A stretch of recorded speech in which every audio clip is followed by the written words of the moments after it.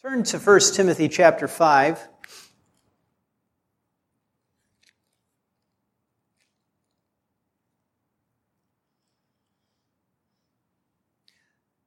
Last week, we learned of our duty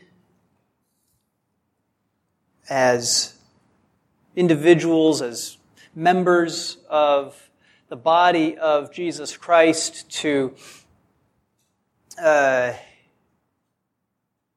understand and pay back what has been invested into us, what we owe to others. And it was in the context of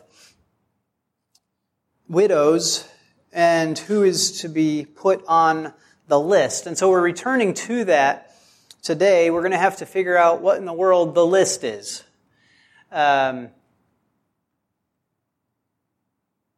A widow is to be put on the list only if, and you got these criteria, these qualifications that are listed, but we better understand what the list is, right?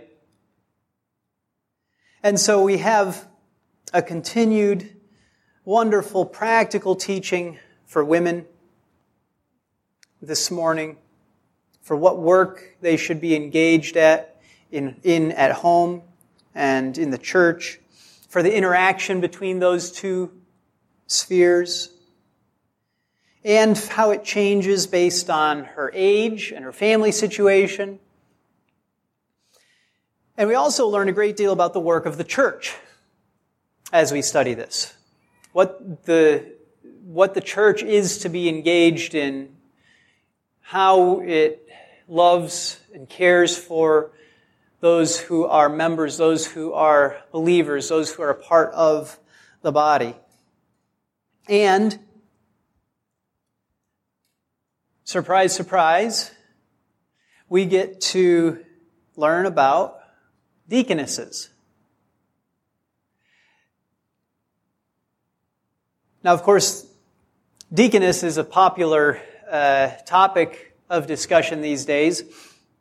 And so there's a lot of ideas floating around out there. There's a lot of abuse, I would say, of God's word, and a lot of abuse of even just the word deaconess to promote things that are completely contrary to this passage. And so now let's read it and let's see what God has to say to us about the list. So please stand for the reading of God's Word, 1 Timothy 5, 3 through 16. Honor widows who are widows indeed. But if any widow has children or grandchildren, they must first learn to practice piety in regard to their own family and to make some return to their parents. For this is acceptable in the sight of God. Now she who is a widow indeed, and who has been left alone, has fixed her hope on God and continues in entreaties and prayers night and day. But she who gives herself to wanton pleasure is dead even while she lives. Prescribe these things as well, so that they may be above reproach. But if anyone does not provide for his own, and especially for those of his household, he has denied the faith and is worse than an unbeliever. A widow is to be put on the list only if she is not less than 60 years old, having been the wife of one man, having a reputation for good works, and if she has brought up children, if she has shown hospitality to strangers, if she has washed the saints' feet, if she has assisted those in distress, and if she has devoted herself to every good work. But refuse to put younger widows on the list, for when they feel sensual desires in disregard of Christ, they want to get married, thus incurring condemnation because they have set aside their previous pledge. At the same time, they also learn to be idle as they go around from house to house, and not merely idle, but also gossips and busybodies, talking about things not proper to mention. Therefore, I want younger widows to get married, bear children, keep house, and give the enemy no occasion for reproach. For some have already turned aside to follow Satan. If any woman who is a believer has dependent widows, she must assist them, and the church must not be burdened, so that it may assist those who are widows indeed. This is the word of the Lord. Please be seated.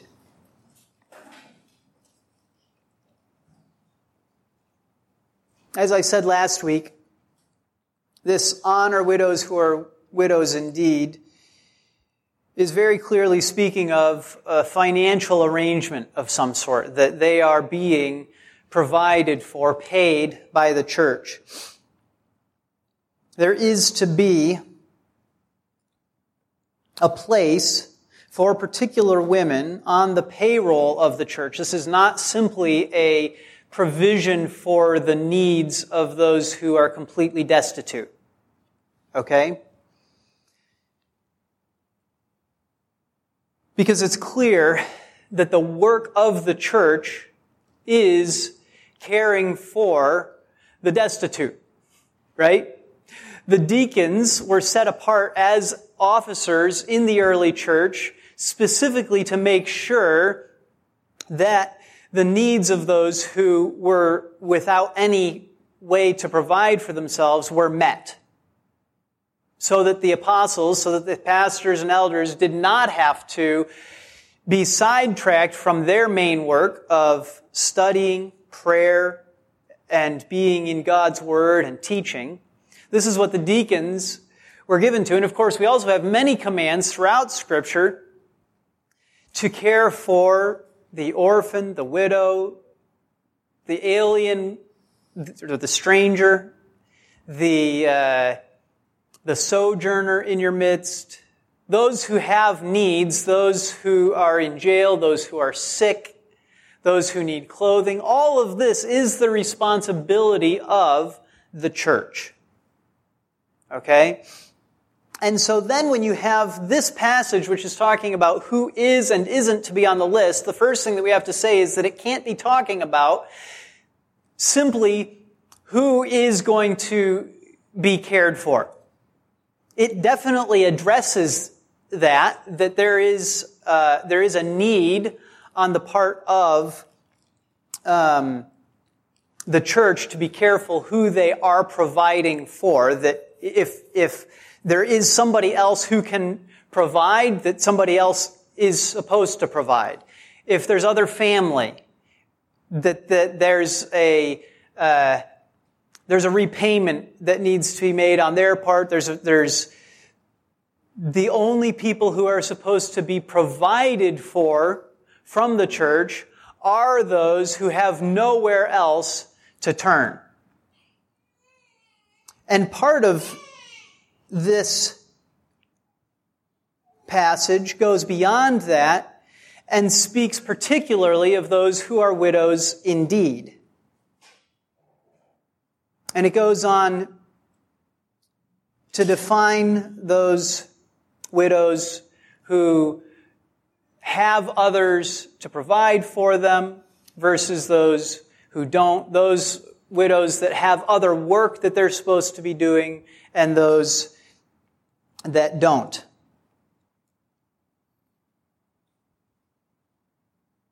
And so those widows that are to be honored specifically, and again, we're talking about that financial, not simply provision, but that position. Just like it says later on in our chapter, in fact, the very next verse, the elders who rule well are to be considered worthy of double honor, especially those who work hard at preaching and teaching. That we're talking about a financial arrangement here.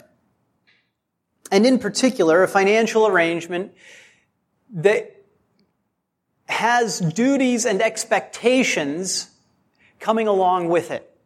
If you will, a job description.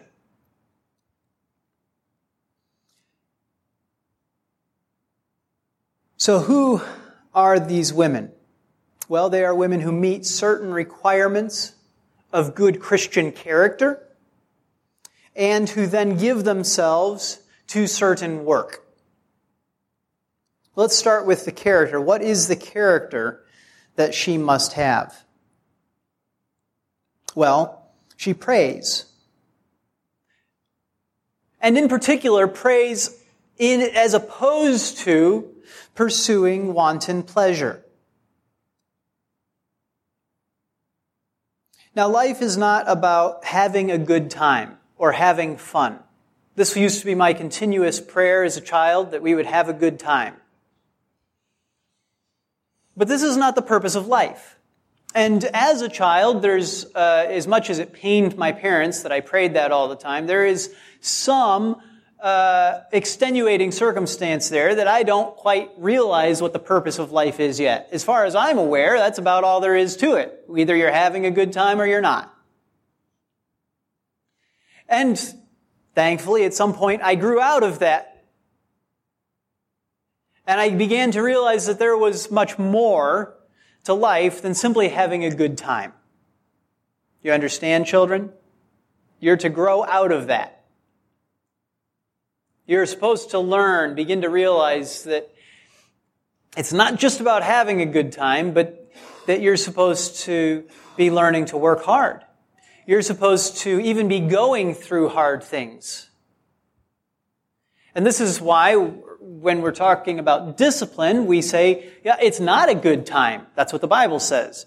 Nobody likes it. It's not fun at the moment, but that it produces something better than a good time. It produces the peaceful fruit of righteousness in our lives. And that's our bigger goal. And that's what we begin to see described of the women who are to be added to the list.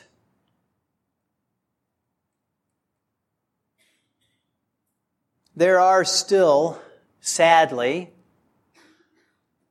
older women who do nothing and have no goal in life other than to pursue wanton pleasure. Now, wanton pleasure is descriptive, but unless you know the word wanton, it doesn't really, it's not that helpful of a description.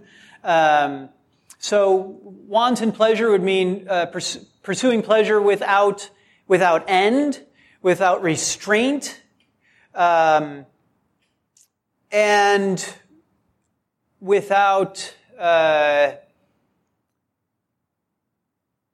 any dignity or understanding of the purpose and place of pleasure in life.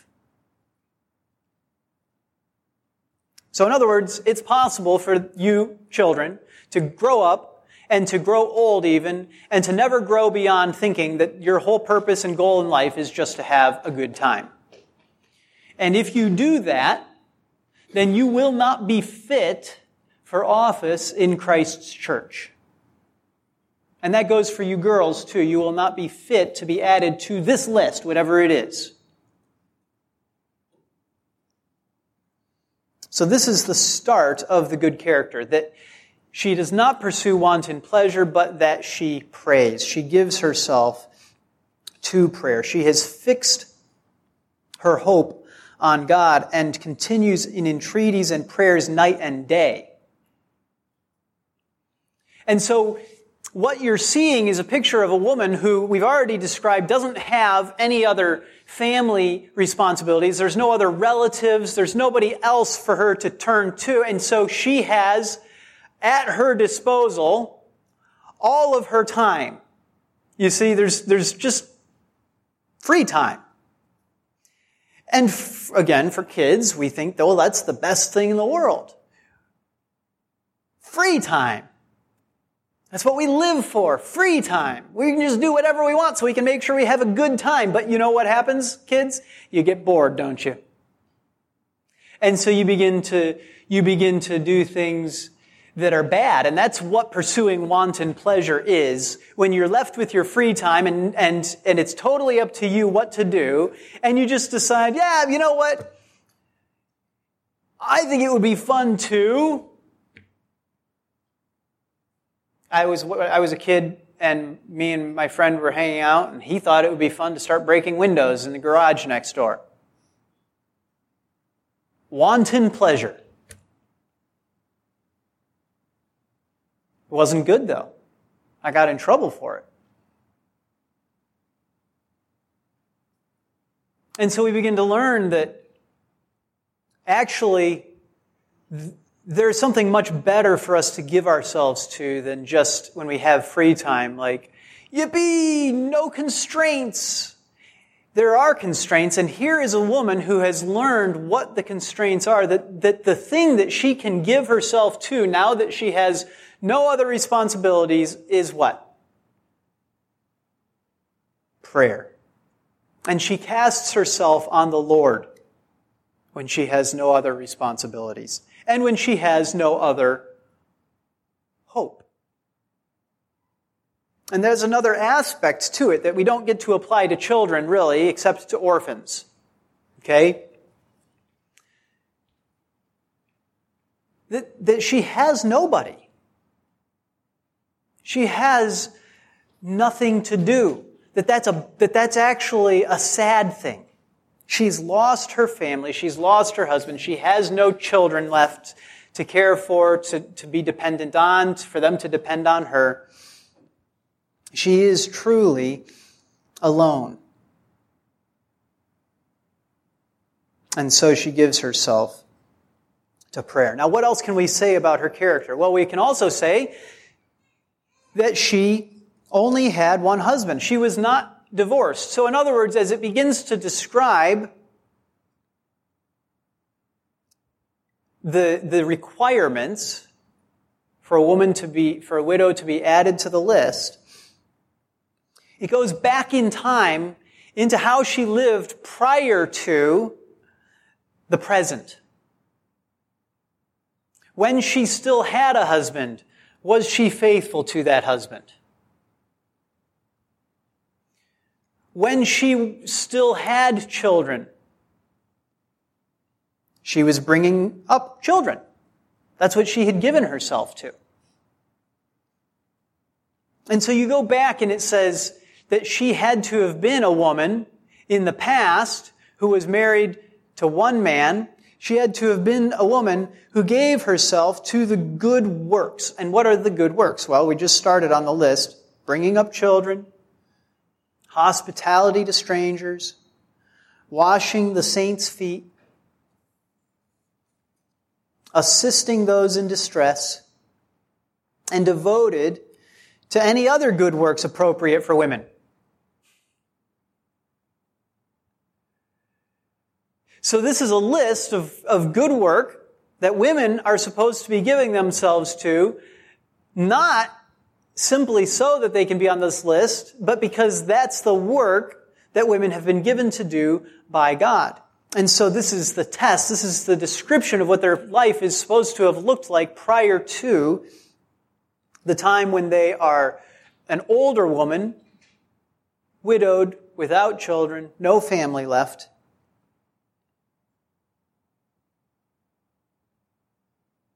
And that list also seems to be the job description for the work that she is to do for the church.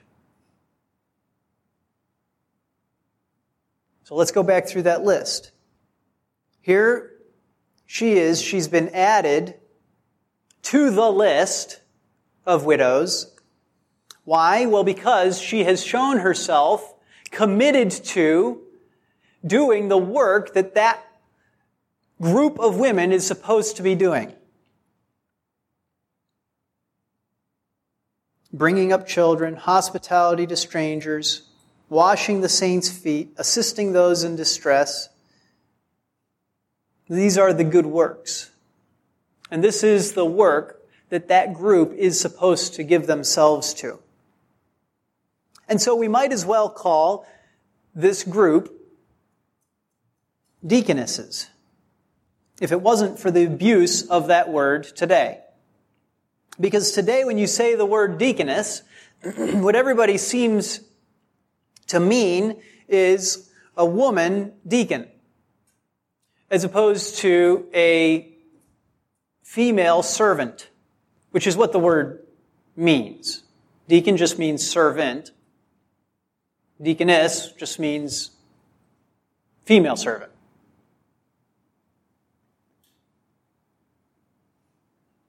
So here we have laid out very clearly that there is a list of women, and that this list of women, there's an understanding implicit in this text that those women are to give themselves to particular work. Now, what is that particular work? Well, it's implicit because what we're told is why women shouldn't be added to the list, right? So for two reasons they shouldn't be added to the list that make this very clear. The first is if they still have other responsibilities in the area of that work. They still have a husband, they still have children, they still have others to care for. They still have this work to do within the home. Or they never bothered doing it.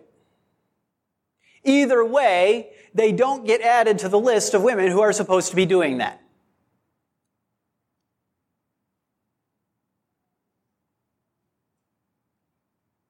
And so today, it's very popular to be progressive by promoting the idea of having female deacons as opposed to what is described here. And you can tell that it's totally the opposite because you're no longer, the moment that you begin to talk about what the requirements are for the women that are going to be added to this list,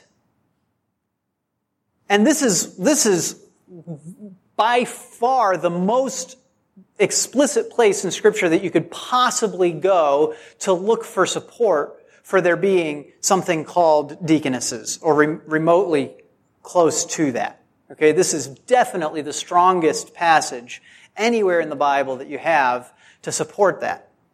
Now, having said that, you then have to use this text to figure out what in the world a supposed deaconess would be.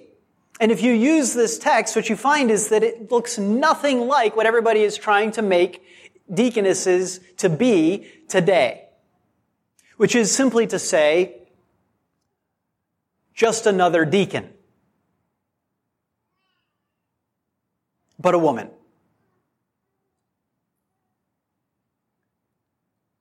You look at this list, and the first thing that jumps out to you is that mostly you're talking about widows, right?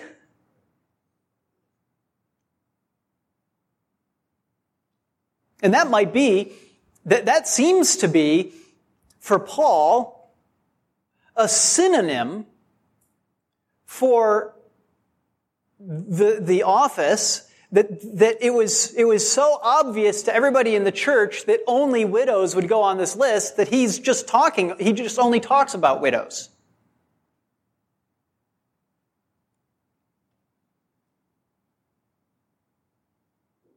Why would deaconesses be so universally drawn from the widows of the church that Paul would seem to assume a list is made up entirely of widows?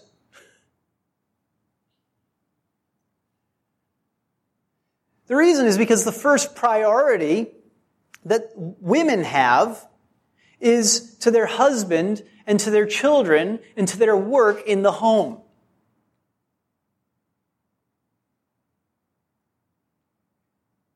Meaning there's a huge difference between the men brought into the office of deacon or elder compared to the women brought into this work.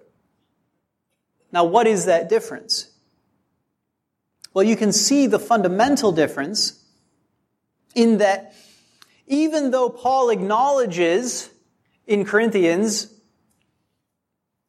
that those like him who aren't married can give themselves more to the work of serving God because they don't have a split commitment both to the work of the kingdom, to the church, and to the work of caring for their family, their wife, and their children, right?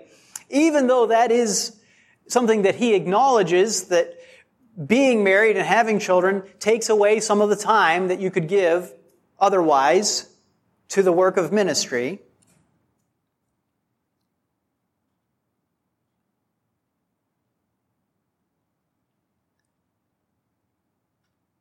I lost my train of thought.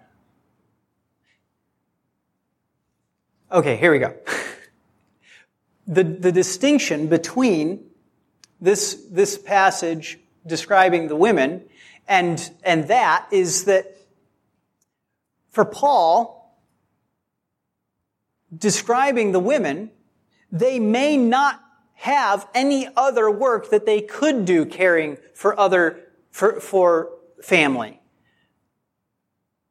They must have already completed all of that work that there was to do. If they have any family, they're not to be put on the list. If they have any children left, if they have any relatives left, if they have anything, any family work that they can do, that they're to do that work, and that the family is supposed to do the work of providing financially for them as well.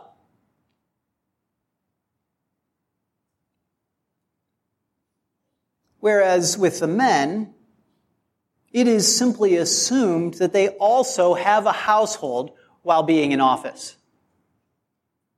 We went through the list of elder and deacon and their requirements, right? And it doesn't say, having had one wife and now being a widower, having raised up children, but having finished with all of that work, which is what it says here about the women. You understand?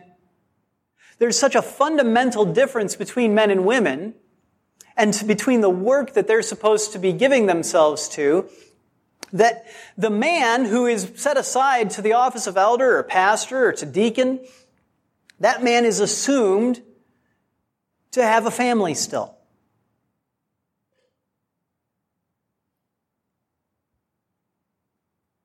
Whereas a woman who is set aside to this particular list, she can't have any family left. Why? Well, because her priority is to the family and to the home in a way that her husband's is not. And this is why there's so often conflict between husbands and wives in regard to work. Because the woman has as her central goal to make sure that the family is good, right? It's all good in the home. That's her work. To make sure the children are being fed, to make sure they're being clothed, to make sure that they're being provided for. And you go back to Proverbs 31 and the picture of the Proverbs woman, right? And what do you see? You see her making sure that there's food and making sure that there's clothing. You see the same kinds of care about making sure that the household is being done. And what people want to do today is they want to flip this all around. They want to say, oh, well, the work of the woman is being held back if she's required to do the work of the home. And this is actually the push for deaconesses today. It's saying, well, really we are underutilizing women in the church. And I say, well, that may be true. But what is the woman's first priority? It's to the home. In a way that prevents her from being added to the list, no matter how old she is, no matter how well she's lived her life, no matter how many good works she's given herself to. If there's any household work left to do, that's what she's supposed to be doing, rather than being added to the list. You see how different this is than what people are advocating for today with regard to deaconesses.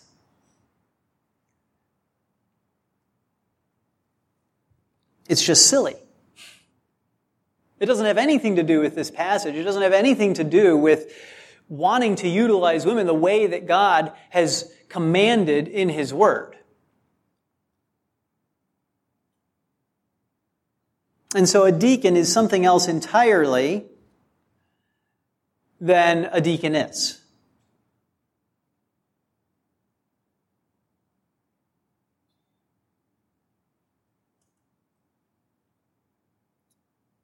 And of course, this ignores so far that most obvious first requirement that nobody is looking at, that these are to be widows, and that second most obvious requirement that they are to be at least 60 years old.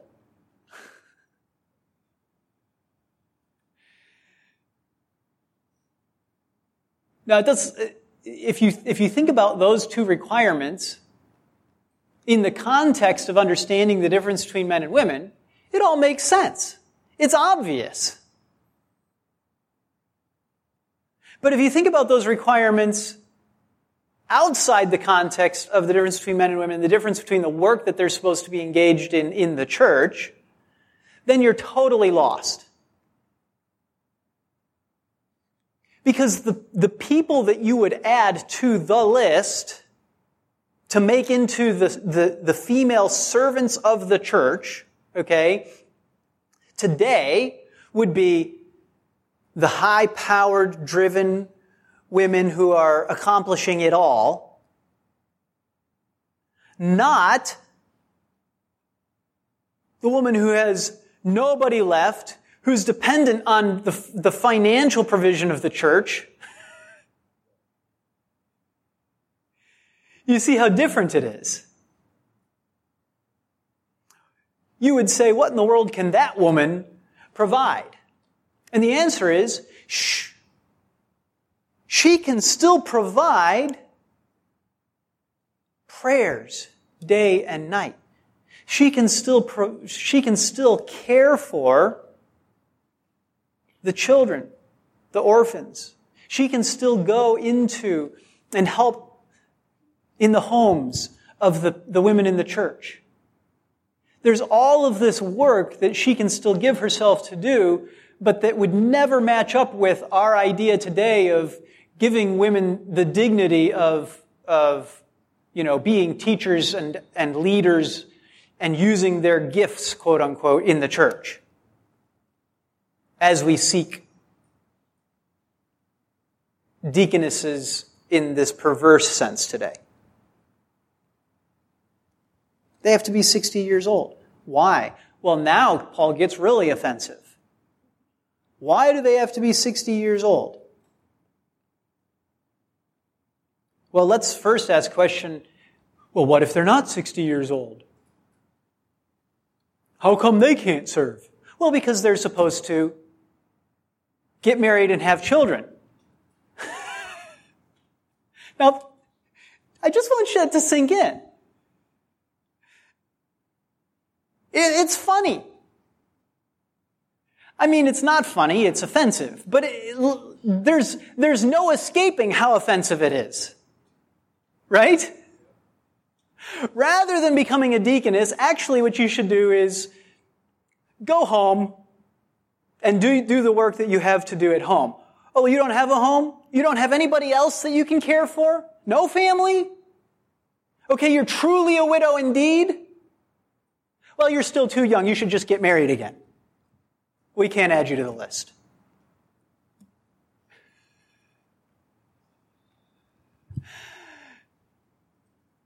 What? It just does not connect at all with what we're going for with this idea of deaconess today, does it? And then it just gets worse when you actually ask, well, why does he require them to do that instead? It's not just because that's the most obvious work that they're supposed to be given to throughout the Bible. The meaning of the home for the life of the woman compared to the man is totally different, right? That the man is able to have a household and be a pastor. Have a household and be an elder. Why? Well, because his priorities are different. His work is different. But that the woman can't do those things and be a deaconess. That she has to have used up her whole life practically in doing all of these things that we think today are totally useless, but that actually are the dignity of woman, are actually the goal from the beginning when God made woman, right? It's wonderful. And so then, having done all of that, that is the criteria that she must meet. That is the job qualifications that she has to meet. She has to have shown herself to be a good woman before she's made into a female servant in the church, continuing to do the good work of a woman, but now for everybody. And then you begin to understand the temptations. Because she's supposed to keep doing that work, and he says, but not if she's too young, because otherwise what'll happen is she'll want to get married and have children. And there again,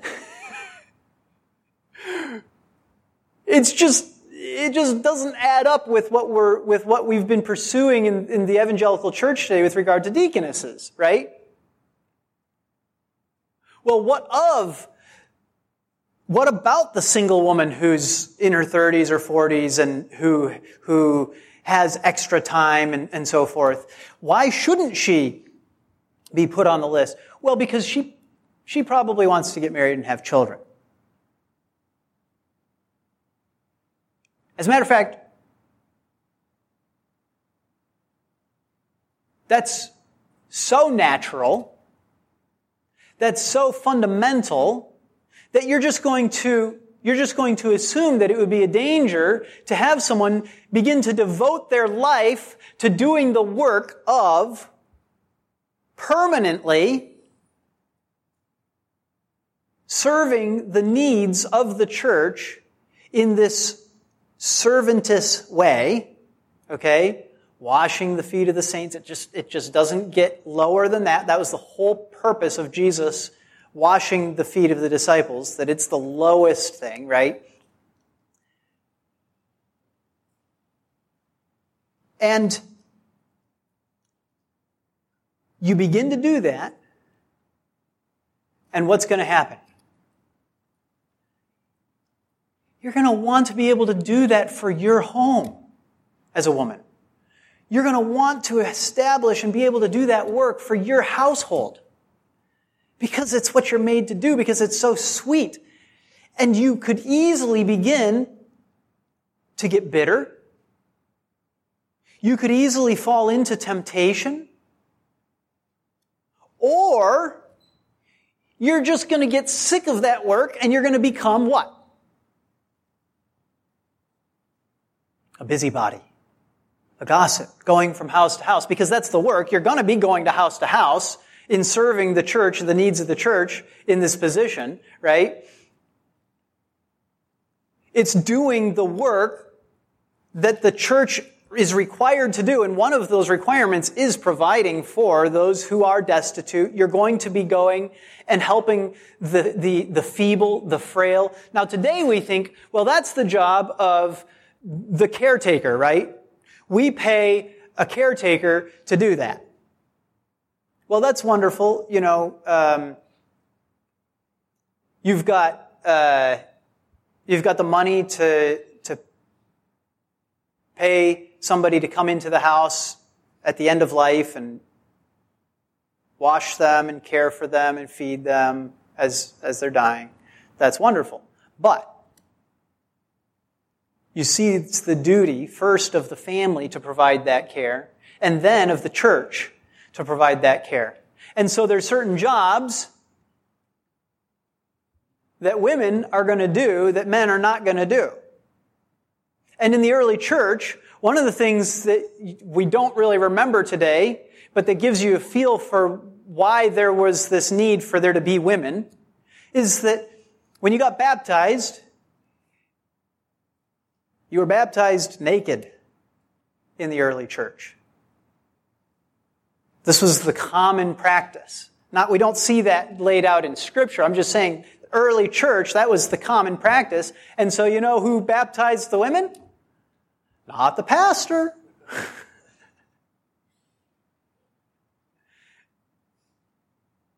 You had women to assist in that. Isn't that a good idea?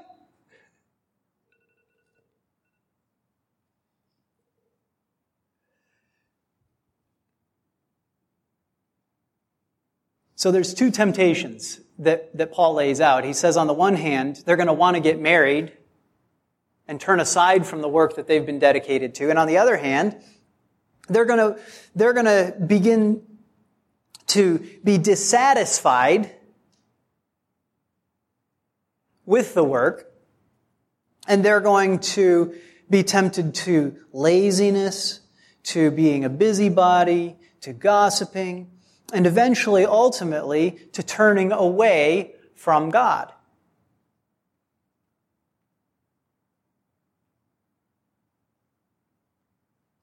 And so younger widows should simply marry, and that will be a protection to them. Or, if they cannot marry, they can continue practicing and doing the work until they reach 60 years old. And then maybe they can be added to the list.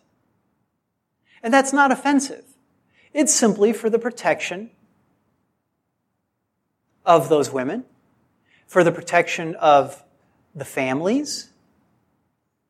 Like understanding that after 60 years old, there's not so much worry about women going around being in people's homes that are unmarried.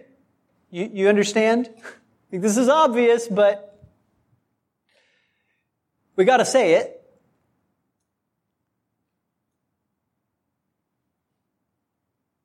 So what does this mean for us? Well, it's really simple.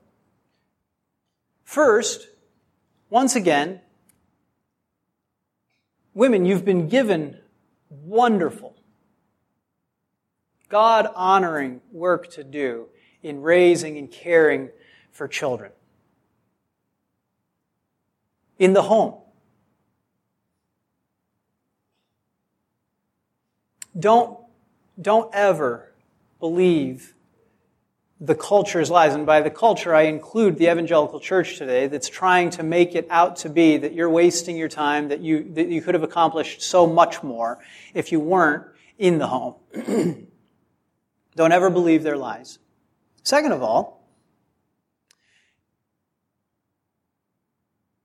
still today, women have a longer life expectancy than men.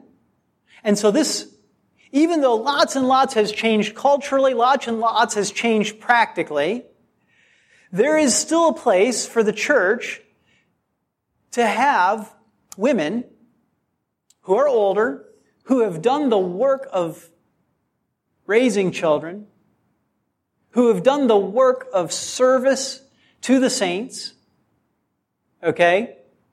There is still a place for them to be on the payroll of the church.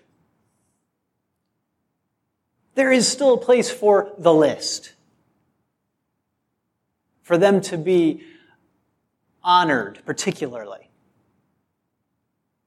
Because there is still work for women to do in the church. And so it is a sweet thing. Here we are, a small church.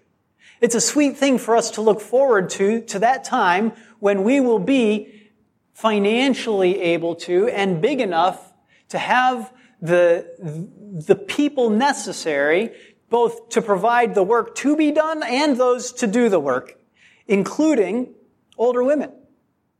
And we already have, in this passage, a description of what some of the women are supposed to do when they aren't widows indeed, and how their priority is still to be on their home and family that they have. And this is a sweet thing that we see Therese doing, right? It's a joy. And what does she do? Well, she gives herself not just to the service of the Belchers, but to the church. And now we're going to go and we're going to have a picnic.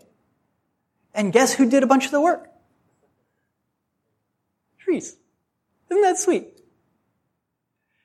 And so we already see how this church, small as it is keeping in obedience to these commands in 1 Timothy, And we see what growing into, what would you say, a larger church, a larger community, growing into more needs, growing into more workers. We see how it will continue to apply to us and what additional things we will begin to be able to take on as a church. And that's sweet. It's very wonderful. And so just like I was a number of weeks ago preaching about the requirements for elders and the requirements for deacons then later, and talking about how it is to be, we are as a church to look forward to that day and to be striving towards that day when we do set apart deacons, right? When we do raise up from our own midst elders to lead and care for this church, so we are to look forward to that day and be working towards that day where we have this list.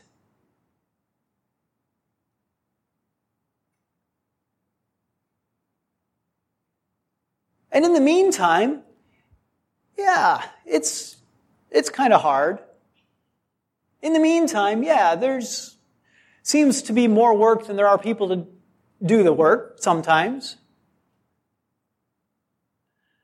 But hasn't God provided wonderfully for us thus far? And hasn't He strengthened us to do the work? And you know what? Here's the thing. Everyone says, being in a church plant is hard. And I joked for a long time about starting a support group for people who had been in church plants. Because everyone feels like, I'm burned out from church plants or whatever. But here's the thing. Here's the secret. Okay? Being in a larger church that is actually keeping the commands of the New Testament, that looks like we see described, for example, in this passage. You know what increases just as fast as the number of people to do the work? The work. And so, what's really going on is people feel like they need a support group from having to work hard. And I say, we all grow weary of well-doing, don't we? We all grow weary of well-doing. But here's a list of women who, having given themselves for decades to the work of caring for children, get the honor of being specifically tasked with continuing to do that work until they're no longer able, as the church provides for them. So the reward of good, hard work is more good, hard work. Now, don't let that discourage you, because God is the one who gave you the work, and He's also the one who gives you the strength to make it through. Just like I was talking about a few weeks ago, where if you get lots and lots of exercise, you get stronger. So, having your own family strengthens you for then beginning to care for the children of the whole church. If, and only if, you're not just exercising, but you're also eating properly. And that starts with being fed in the preaching of God's Word.